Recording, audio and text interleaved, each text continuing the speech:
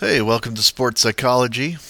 So, today we're going to do the introduction to motivation. It's not long and it's not really complicated, but it is super important because it deals a lot with the myths that people have about motivation, things that they think it is that it really is not.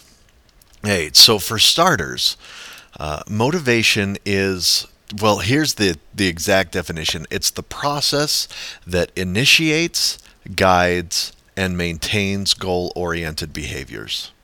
Now, there's three important parts to that. So, motivation initiates the behavior. So, it's the thing that starts it, that starts you going in the process.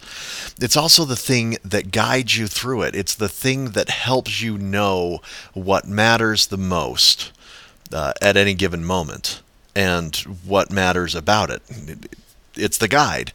And finally, it's the thing that helps you keep going, because without it, you just give up.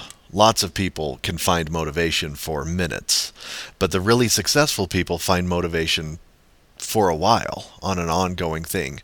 The final part of that definition is that it has goal-oriented behaviors.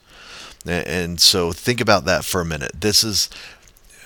In order to have motivation, it must be to achieve something that you want to achieve. You are not using motivation if you're just kind of going with the flow and letting it take you wherever you go.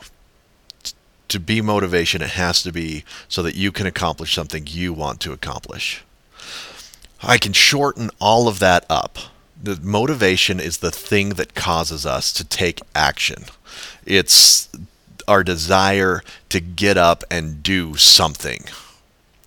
Now, you should also know that motivation is absolutely essential in both setting and in achieving our goals.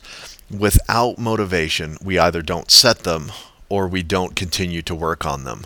So think, we have all kinds of people who come down at the beginning of the year, they set a New Year's resolution. I'm going to exercise, and they keep it for like 3 weeks, and then they stop. They don't have the motivation to attain their goal. They have the motivation to set it. Other people just sit and they're like, you know what? I'm not going to even set any because I'm not going to succeed. Well, that's the opposite of motivation, right? Saying I'm just not going to do it. Now, there are certain myths that you need to be aware of and not use. Okay, so first, a lot of people believe that motivation is your intensity or motivation is your focus. But remember that motivation is the reason behind things. It is the why a person is intense or the why a person is focused. So motivation is your why. That's part of why this first assignment is find your why. Why do you do your sport? Why do you do your thing? You need to reflect on that and ponder that a little bit. The second myth is that you can overcome a lack of motivation by thinking positively. You can be perfectly positive and unmotivated. Put your feet up, enjoy your life, and not work towards anything. That's a lack of motivation that still has positive thinking. Now, positive thinking matters. Like, who wants to go through life just sad? But understand that those two things are really independent of each other.